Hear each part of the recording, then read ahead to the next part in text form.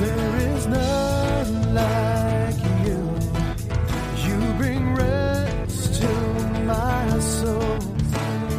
You alone are God, my strength. And there is peace in you. And there is love like no other God. Welcome to Valley Christian Church. We hope you enjoy this message, and we would love for you to join us on Sunday mornings at 10:30. We're located at 432 East Pleasant in Tulare. After listening to this message, take a moment to browse our website for current and upcoming events. It is our prayer that ultimately you learn to love the Lord with all your heart, soul, mind, and strength. When we're talking about the feeding of the 5,000, so Dan goes, well, I'm just going to bring up a pot of spaghetti and you're just going to divide it up and pray over it and we'll have spaghetti for everybody. And I said, well, I don't think I'm quite there yet. So we're going to be talking about the feeding of the 5,000. It's a very familiar story to most of us that have grown up in church, if you've heard it. Even for those that haven't grown up in church, this is a very familiar story. It's the only miracle that's recorded in all four Gospels of the Bible. So instead of just reading from Matthew, so I told you to open your Bibles. You're probably going to have to put them down. You might be able to follow it. But I've kind of spliced all four Gospels into one reading to get the whole picture. Because everybody, you have one story. All four of us could be at this meal today and we would have four different ideas of what happened, who did what, and how it happened and all that. So we're going to take four different perspectives and splice it together to get a big picture of what is going on. And we're dealing with all four Gospels here. And it says here in verse, I'm going to say verse 13 just because it says 13, but again, it's spliced. When Jesus heard what had happened, he withdrew by boat privately to a solitary town called Bethsaida. And this was right after John, the story is he just heard about John the Baptist being beheaded. His cousin, his friend, the one that prepared the way for him, the one went before him, and he was grieving that time. So when he heard this happen, he withdrew by boat. Hearing of this, the crowds followed him on foot from the towns. When Jesus landed and saw a large crowd, he had compassion on them, for they were like sheep without a shepherd. So he began to teach them, and he healed the sick. Late in the afternoon, the 12 came to him and said, "Send the crowds away so they can go to surrounding villages and countryside and find food and lodging, because we are in a remote place. I have compassion for these people. They have already been with me 3 days and have nothing to eat," he replied. "If I send them home hungry, they will collapse on the way, because some of them have come a long distance. They do not need to go away. You give them something to eat," he tells the disciples. Jesus says to Philip, "Where shall we buy bread for these people to eat?" He asked this only to test him, for he already had in mind what he was going to do. Philip answered him, 8 months' wages would not buy enough bread for each one to have a bite." In other words, come on, you got to be joking here. "How many loaves do you have?" Jesus asked. Another of his disciples, Andrew, Simon Peter's brother, spoke up. "Here is a boy with 5 small barley loaves and 2 small fish. But how far will they go amongst so many?" We've already talked to the boy. That's ours. Our little group. "Bring them here to me," he said. And as he directed the people to sit down on the grass, taking the 5 loaves and the 2 fish, and looking up to heaven, he gave thanks and broke the loaves. Then he gave them to the disciples, and the disciples gave them to the people. When they had all had enough to eat, he said to the disciples, "Gather the pieces that are left over, leave nothing to waste." So they gathered them and filled the 12 baskets and with the pieces and the 5 barley loaves left over by those who had eaten. The number of those who ate were about 5,000 men, so you can extrapolate out, between 12,000 and 20,000, because with the men comes the families. Not all the men were married, but you understand what I'm saying. So about 5,000 men, besides women and children. After the people saw the miraculous sign that Jesus did, they began to say, "Surely This is the prophet who has come into the world. It was almost time to celebrate Passover. So at this point in the gospel, we are 1 year away from Jesus being crucified on the cross. They're celebrating the Passover before the next big one, in a sense. And Jesus knows about this. They're about 2.5 years into ministry, depending on what timeline you go with. And so this is the third Passover that they've had together.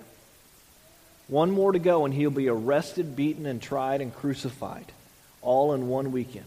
And Jesus knows he's about 1 year out. Now, you might remember that Passover is a celebration of God's deliverance of the people when they came out of Egypt.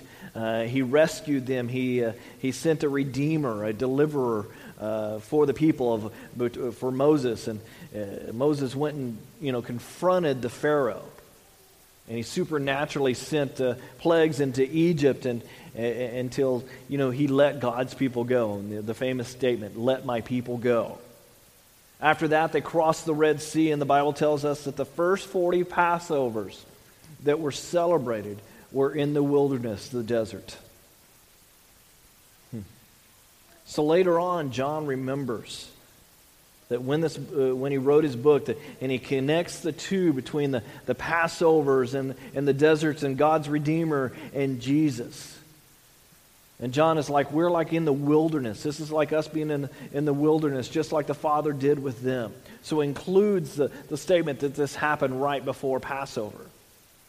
Now, last week you might remember that Jesus is grieving the death of John the Baptist, and he's around all these crowds when this happens. So he needs to get away because it's a very emotional time. And if you've ever had somebody close to you pass away, you understand it can be an emotional thing. So he gets into the boat and he goes to the other side of the lake. The problem is people are watching him. There's hills all around the lake, and if you ever get a chance to go to Israel, it's amazing because you can when I read this, because I've had that chance, that privilege, I can picture in my mind, they were on this side of the lake, and you could see people up on the hills. You could see them running around going, okay, which way in the lake is he going to go? Because there's several ways he could go. Okay, he's going this way, and the word passes, and they all kind of run around the lake. Well, really, they just kind of walk fast going over there. So the crowds were waiting there when he got there. And what I love about the Lord is he doesn't react the way we would react. We would probably get irritated, wouldn't we? I just need a little time. Can I just get one day to grieve? Can you just leave me alone, people, for one stinking day? But he doesn't say, leave me alone. He saw them as sheep without a shepherd. What a great visual picture.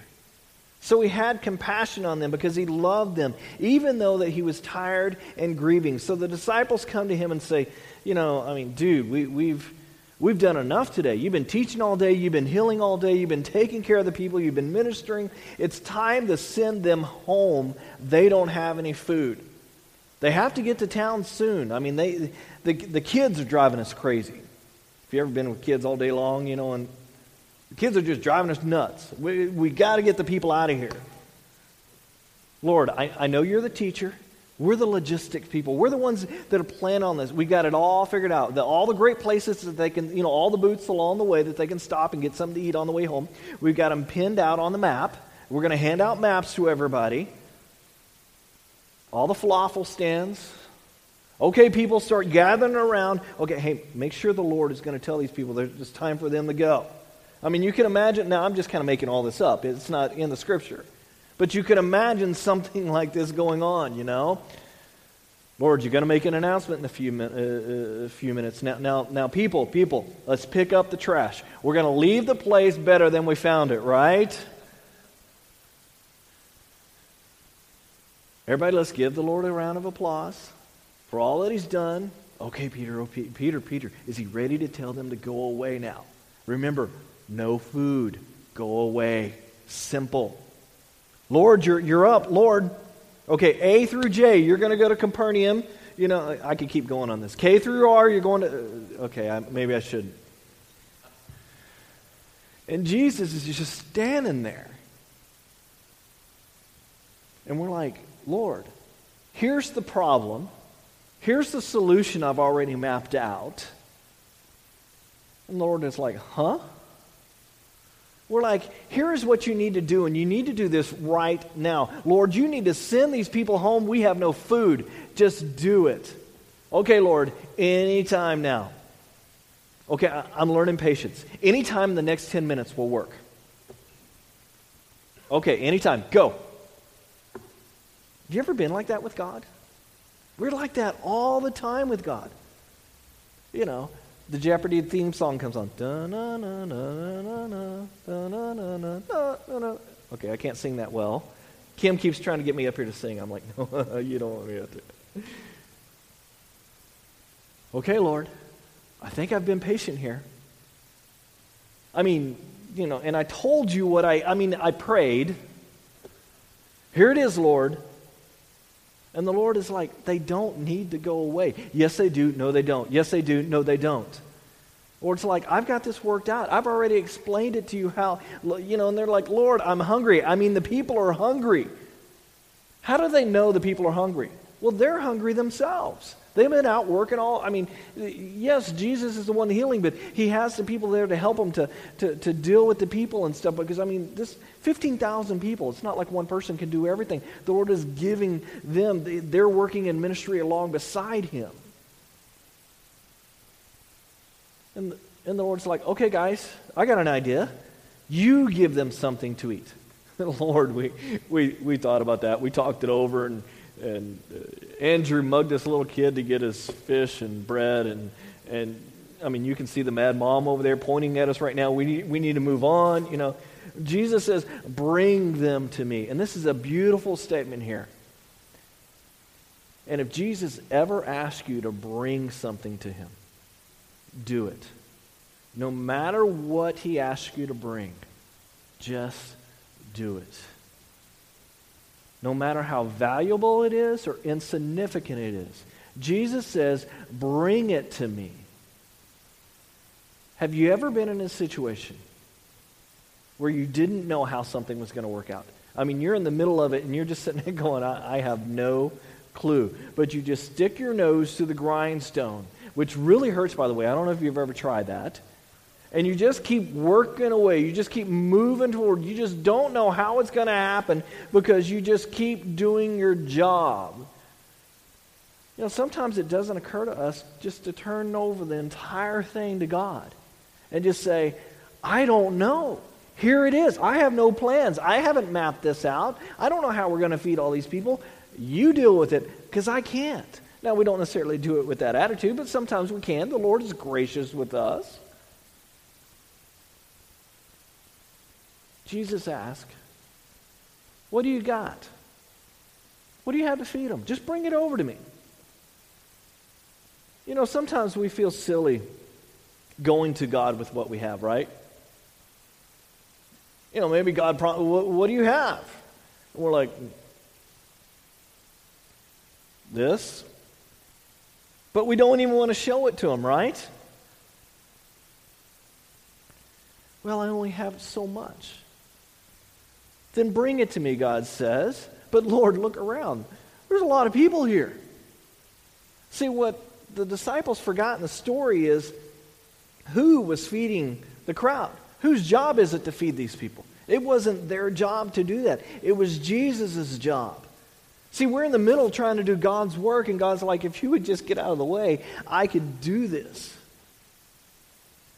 And we're like, well, I just can't do this anymore. And he goes, well, that's kind of obvious. Just give it over to me. Well, you know, I saw the problem. I'm trying to fix it. And Jesus says, well, that's part of the problem. The Lord says, give it to me. I'm going to fix the problem. And then I'm going to allow you to hand it back out and show everybody and give you part of the innocence, the glory, because you're here helping me with this. You're going to be part of the actual miracle here. Now, see, if you were on the edge of the crowd, if you're like, I mean, you know, not all 12,000 people can like see the conversation, whatever the conversation was that went on with them, okay? Not everybody can see that, right? So they don't see the big miracle. All they know is food's being passed out. Now, word gets passed around and so forth, but those that are on the edge, they don't necessarily see the conversation and the miracle. I mean, they're like, wow, these guys are really prepared. I can't believe they pulled it off. An all-you-can-eat buffet. I mean, these guys were completely full So the edge was blessed by the meal. The edge was blessed by the meal. But they didn't really know about the miracle. Who knew about the miracle? The disciples. Afterward, they picked up 12 baskets. There was more left over than what they began with. And then he does a very interesting thing. Down in verse 22 of Matthew 14, he says, immediately Jesus made the disciples get into the boat and go on ahead of him to the other side. When he dismissed the crowd, or while he dismissed the crowd, after he dismissed them, he went up on the mountainside by himself to pray. You see, he didn't need all those people to help dismiss the crowd. He could just do it himself. But he went up on the mountainside to pray. When evening came, he was there alone, but the boat was already a considerable distance from land, buffeted by the waves because the wind was against it. During the fourth watch of the night, Jesus went out to them, walking on the lake. When the disciples saw him walking on the lake, they were terrified. "It's a ghost," they said, and they cried out in fear. But Jesus immediately said to them, "Take courage, it is I, don't be afraid." "Lord, if it's you," Peter replied, "tell me to come to you on the water." "Come," he said. Then Peter got out of the boat, walked on the water, and came toward Jesus. But when he saw the wind, he was afraid, and he began to sink. He cried out, "Lord, save me." Immediately Jesus reached out with his hand and caught him. "You of little faith," he said, "why did you doubt?" And they climbed into the boat, and the wind died down. Then those who were in the boat worshipped him, saying, "Truly, you are the Son of God." Now let's take this story apart. Because Jesus, get off that one. That's for later. Jesus put the disciples in the boat as if they were in a hurry. Now, guys, get in the boat. Come on, get in the boat. Get in the boat. Okay, hey, Peter, boat in now. Let's go. Now, you guys go. I'll deal with the crowd. So, almost like in a hurry. Well, John tells us the reason. Jesus perceived the crowd was ready to make him king by force because, they're having Roman oppression. They want the king on the big white horse to come in and save them from the Roman oppression. So he senses this. He perceives this. And this was not his plan. They wanted a warrior Messiah, and he's like, no, you don't understand. I'm the lamb that will be sacrificed for you. He still had a year to go, so he had to calm this thing down. He had to shut it down. Okay, people, Elvis has left the building kind of thing. You know what I'm saying? But Jesus doesn't get in the boat. He slips off to pray on the mountain. It's interesting. The closer that Jesus gets to the time of crucifixion, you will see him get further and further away from people. You will see him take time to go and pray, to take that quiet time, as we like to call it, but just to get alone and pray more. And we need to be more like this in our own life. The kids are finally in bed, the laundry's finally done, and we sit down and do what? Watch more TV. No, we need to purposely take time to pray with the Lord. See, the closer we get with Jesus, the more we should emulate him. There's no substituting time alone with God. There is not. One of the reasons why we remain immature Christians, Pastor didn't say that we're immature Christians, did he? I didn't say all, but I'm saying one of the reasons why we remain immature Christians is because we fail to do this with the Lord. We fail to get alone and spend some time with him. But I don't have time. I have responsibilities. Look, if Jesus, with all of his responsibilities that he had in this world, had the time, then certainly we have the time, right? We do what we want, don't we? If I want to do something, I go and do it. Depending on money and all that kind of situation, but you understand what I'm saying. If I want to go over to a friend's house, I go over to a friend's house. If I don't want to go over to a friend's house, I make up some lame excuse, right? It may be a legitimate excuse. If you got kids, you got a built-in excuse.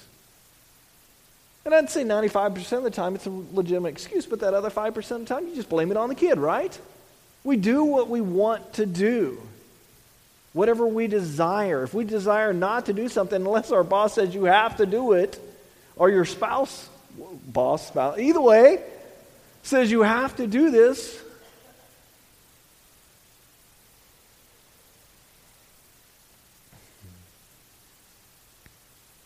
you know, even if somebody tells us to do something differently, take a boss. I really would like for you to do this, and I'd like for you to do it this way. And the boss walks off. What do we try to do? We try to do it our way, don't we? As much as possible where we won't get in trouble.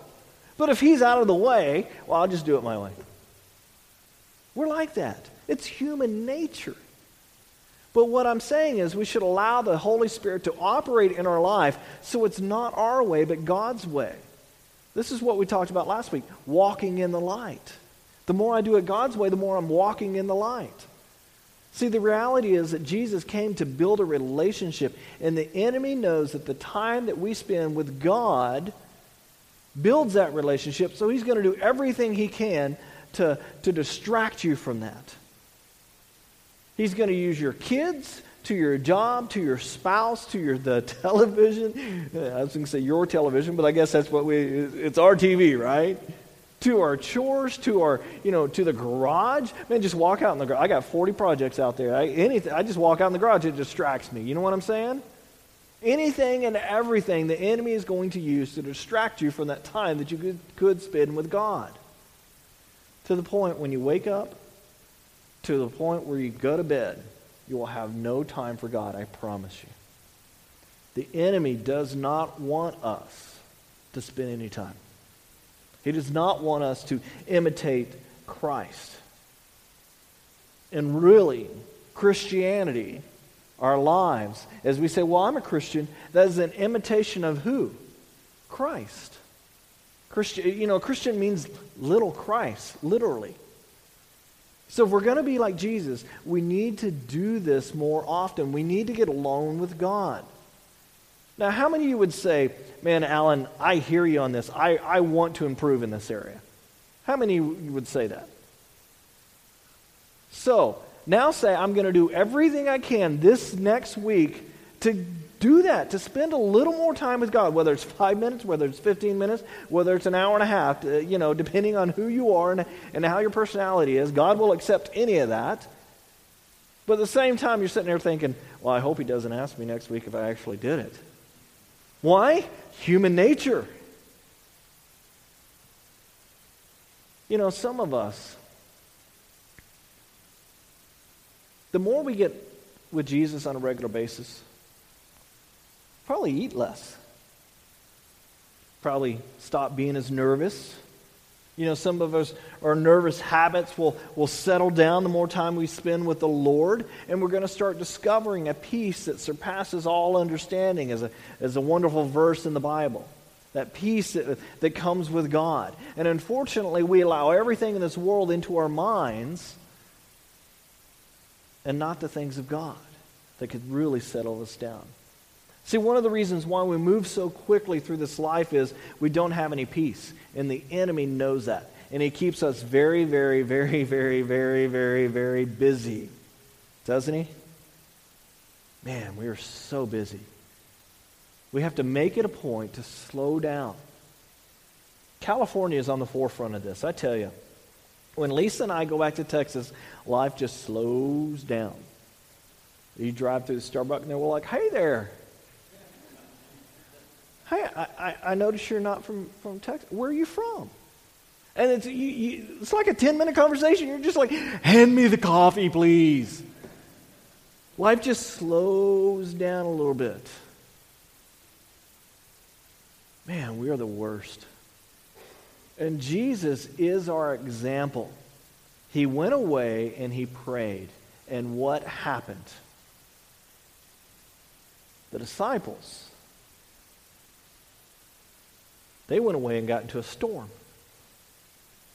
Now, Jesus told them to go away, okay. But they certainly didn't pray in the middle of the boat when they were in the storm. Mark tells us that between 3 a.m. and 6 a.m., That's the fourth watch. They saw, Jesus saw them straining and rowing against the wind. And if you've ever been in a boat, a small boat in the lake, you understand what we're talking about. Once I took a little canoe out, and a canoe is not a one-person thing. A canoe is a two-person thing. And I was one person in the canoe. And some friends were out at the lake or whatever, and the wind was picking up. It's hard to steer a boat and row, especially a canoe, when the wind's coming up against you. Well, it's the same kind of concept. Bigger lake, bigger boat, but bigger winds. It's hard to row against the wind when it's buffeting you. In fact, Matthew, the Greek word there is buffeted by the wind. In other words, they were going the opposite direction. Now, if they would have just turned the boat around and said, forget it, we're going back to the shore, it would have been much easier. But what is cool about the disciples is they've been around Jesus enough. They had faith in the direction that Jesus told them to go, so they were going there. And Jesus told them to go. So for about 8 hours, they were out there rowing on the lake. They'd only gone about 3 or 4 miles. These are experienced fishermen. These are experienced people that have been on the lake. They understand the lake. And they look up and they see something coming and they scream out, "Phantasma est." It's a ghost. And here comes Jesus walking in the water. We don't know how he did this. He knows how, but we don't. Now, what's interesting is for those that believe that Jesus created everything, but there's also those that believe that Jesus created everything, but he couldn't do miracles. I don't understand that. He could create the water, but he can't walk on the water. That doesn't make sense to me. If he can create it, certainly he can change it to be able to walk on it, right? There's many other things that Jesus did, and they're called miracles for a reason. It's something that we don't understand. Now, there may be a scientific, explanation to certain things that as our technology gets better, that we start to understand certain miracles, but it still doesn't mean it's not a miracle. He completely understands those things. It's a ghost, they cry out. Mark tells us that Jesus acted like he was going to go, walking right past them. And I love the sense of humor there. I mean, this is really God's sense of humor. I do this with Brandon all the time. He'll be doing something, and if one of us enter the room, he immediately looks up at us because he's expecting a toy, or something, because he's a kid. And I'll just walk right by him like he's not even there. I'll just totally ignore him. And then once I get past him, he will say, well, we usually do this going to bed. I'll walk past him, and he'll be watching me, and I'll go, once I get past him, I'll go, I'm going to beat you to bed. And he just takes off running. And then we race and all that. And this is one reason why he has to always be first. Unfortunately, I'm teaching him that. I'm like, I'm going to beat you to bed. No, you're not. Yes, you are. No, I'm not. And we always fight about it. And somehow he always wins. But I'm the real winner because I get him to bed quicker. Yeah, you like that, huh? Doesn't mean he actually goes to sleep, but that's a whole other story. But Jesus, it's like he's going right by them. I mean, this is a typical guy. I'm going to beat them to the other side. They can roll against that wind. I'm going to get there first. He's like, hi, how are you doing? Okay, not really. But here's what it says in the Greek.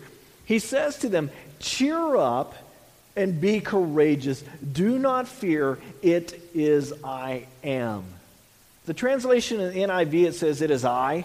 But really, the Greek words there mean it is I am. Now, where else have you heard that term, I am? Moses at the bush, right? But Jesus immediately said to them, take courage. It is I, or I am. Don't be afraid. This is an important statement here. It is the same name that Moses heard at the burning bush. Moses says, who shall I tell Pharaoh that has sent me? And the bush cries out, tell them I am sent you. It's a name. I call Brandon B. So he thinks his name is Brandon B. He will tell you. You ask him what his name? Brandon B. Doesn't get it. Who do you say has sent me? I am. And Moses is like, whoa, cool name. I am. So Jesus is at the side of the boat and he says, cheer up, be courageous, don't be afraid, it is I am. Now the disciples have a decision to make. Are they going to believe their senses, which says, get away from this thing that's walking on water, I don't understand it, it's a ghost? Or are they going to believe their senses? Or are they going to believe what they just heard, which Jesus is saying, I am? Are they going to focus on the storm and the fact that people don't walk on water? Are they going to focus on Jesus calling himself, I am? In other words, he's calling himself God. Where are they safest? You would think in the boat. Some people would say out of the boat. Well, Peter makes up his mind fairly quickly. I'm not staying in the boat. He's like, I'm gone. If it is you, Lord, tell me to come out onto the water. And Jesus says, come. Now, to me, this is a really stupid thing to say if you think about it. If it's you, tell me to come out. Well, this could have been a ghost. It could have been a spirit. And when I say ghost, I'm talking about the spiritual world here. It could have been some other type of spirit, right? And the spirit going, yeah, come on out. Yeah, sure. Hey, we're going to get this guy to drown. This is awesome. He's one of Jesus' followers. I mean, it could have been the devil saying, sure, come on out. But Simon was in a place with his walk with the Lord that either he is so impulsive or he's so intuitive. And I can't tell which sometimes with Peter. I can't tell which sometimes with us, right? So what he's saying is this. Lord, if it's you, change me so much that I can walk on water too. See, Peter had fallen in that lake plenty of times, I'm sure. He was a fisherman. If you're a fisherman, eventually you fall out of your boat.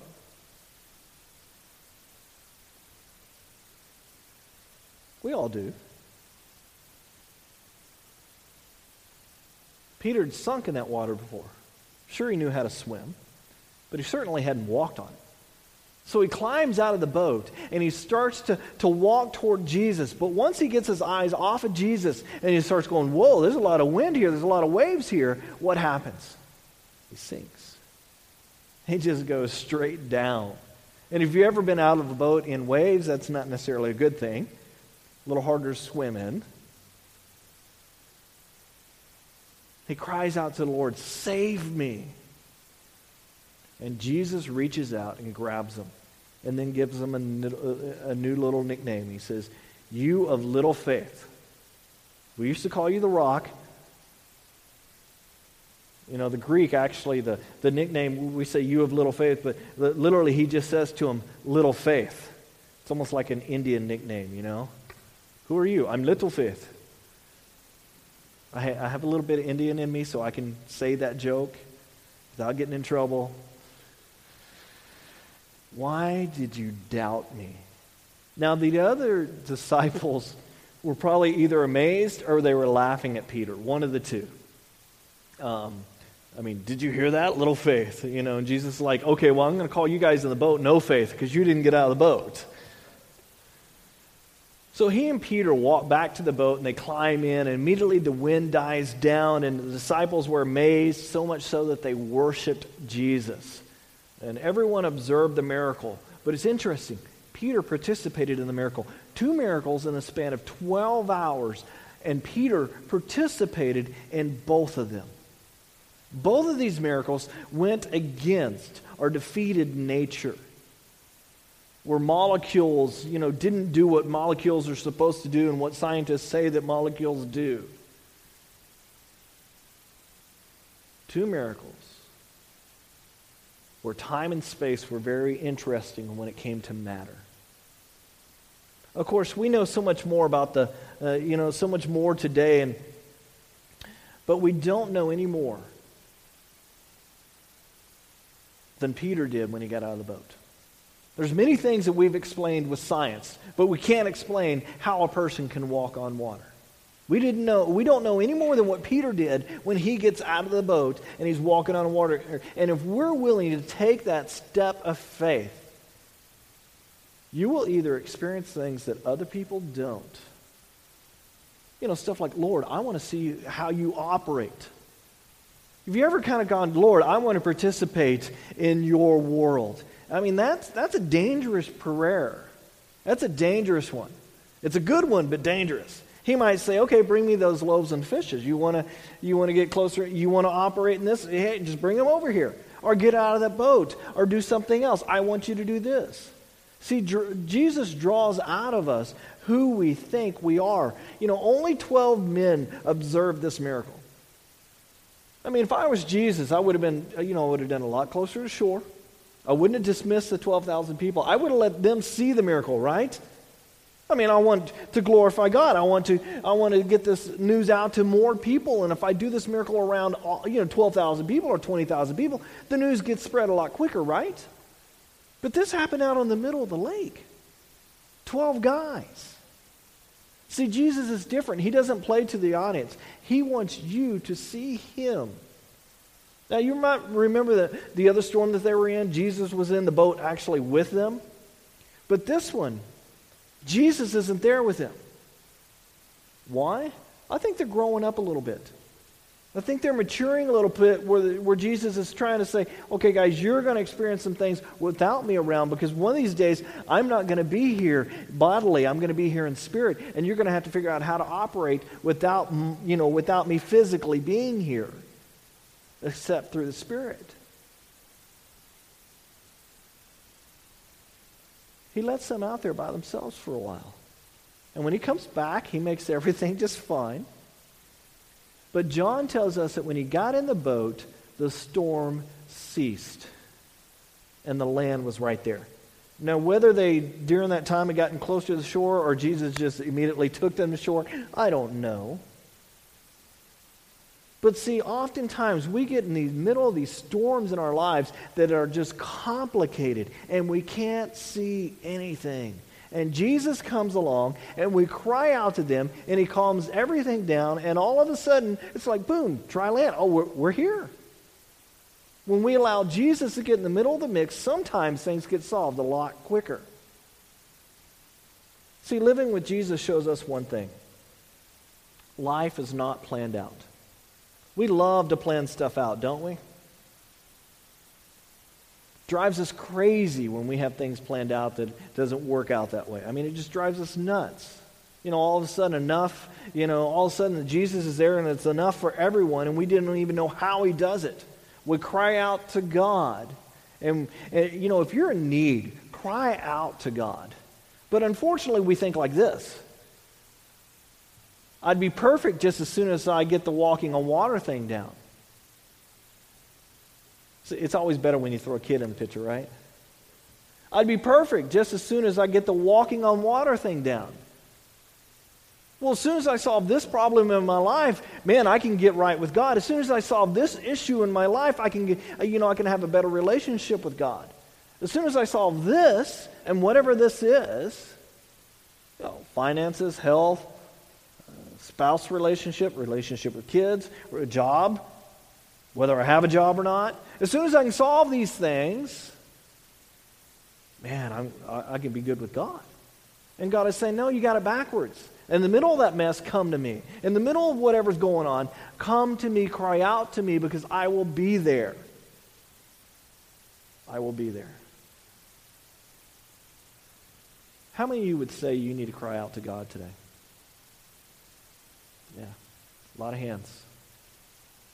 See, we think we're alone, don't we? We think we're the only one going through financial issues. We think we're the only one going through family issues. We think we're the only ones going through whatever issues that are. But I want to encourage you to use the relationships that we're building together, the godly relationships, not to find out more information about each other, but to find out, how can I pray for you? At lunch today, don't just talk about how great the meatballs are, and believe me, they're going to be good. Don't just talk about that, but talk about your relationship with God. Start building those godly friendships. But we need to ultimately cry out to God. Because if we don't, what are we doing? I tell you what we're doing. We're just trudging along in life, trying to get by, right? You know, I always joke around. People go, "Oh, how's it going?" Well, I'm making it. You know, it's kind of not really. It's just an easy statement to say, but most of the time, that's how we really are. How's life going? Well, God, you don't have an hour. I'd love to tell you, but you don't have the time. But we treat each other like that, and we're just, "Oh, how's it going?" Our life's total wreck, and we're like, "Fine. Oh, things are great." But reality is, our life's a wreck. We need to cry out to God to help fix the wreck, to bring the tow truck. It may take time to fix up that car, fix up our lives. But if we don't give God a chance, then wow. And that begins by giving each other a chance too. I'm not saying, pin each one of us down and talk to us. You know, you talk to me for an hour, now you go over to Kim, talk to Kim for an hour, and then you go to so-and-so and talk for an hour. I'm not saying that. But I'm saying, let's get beyond life is just great, grand, wonderful, hey, hallelujah. And let's get real with each other and get real with the Lord. And then we can help each other out. See, when God gets into the mix, things can change. Cry out to God. Well, let me pray for those that raised their hand that said, "I need to cry out for God." And the worship team will come up here and we'll finish out our service with the worship team, but I want to pray for those that raise their hands. So why don't we all stand?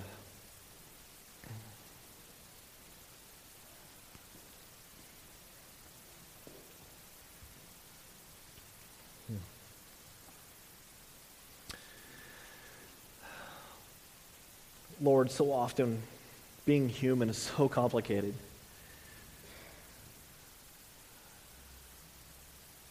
Our lives are just crowded with stuff.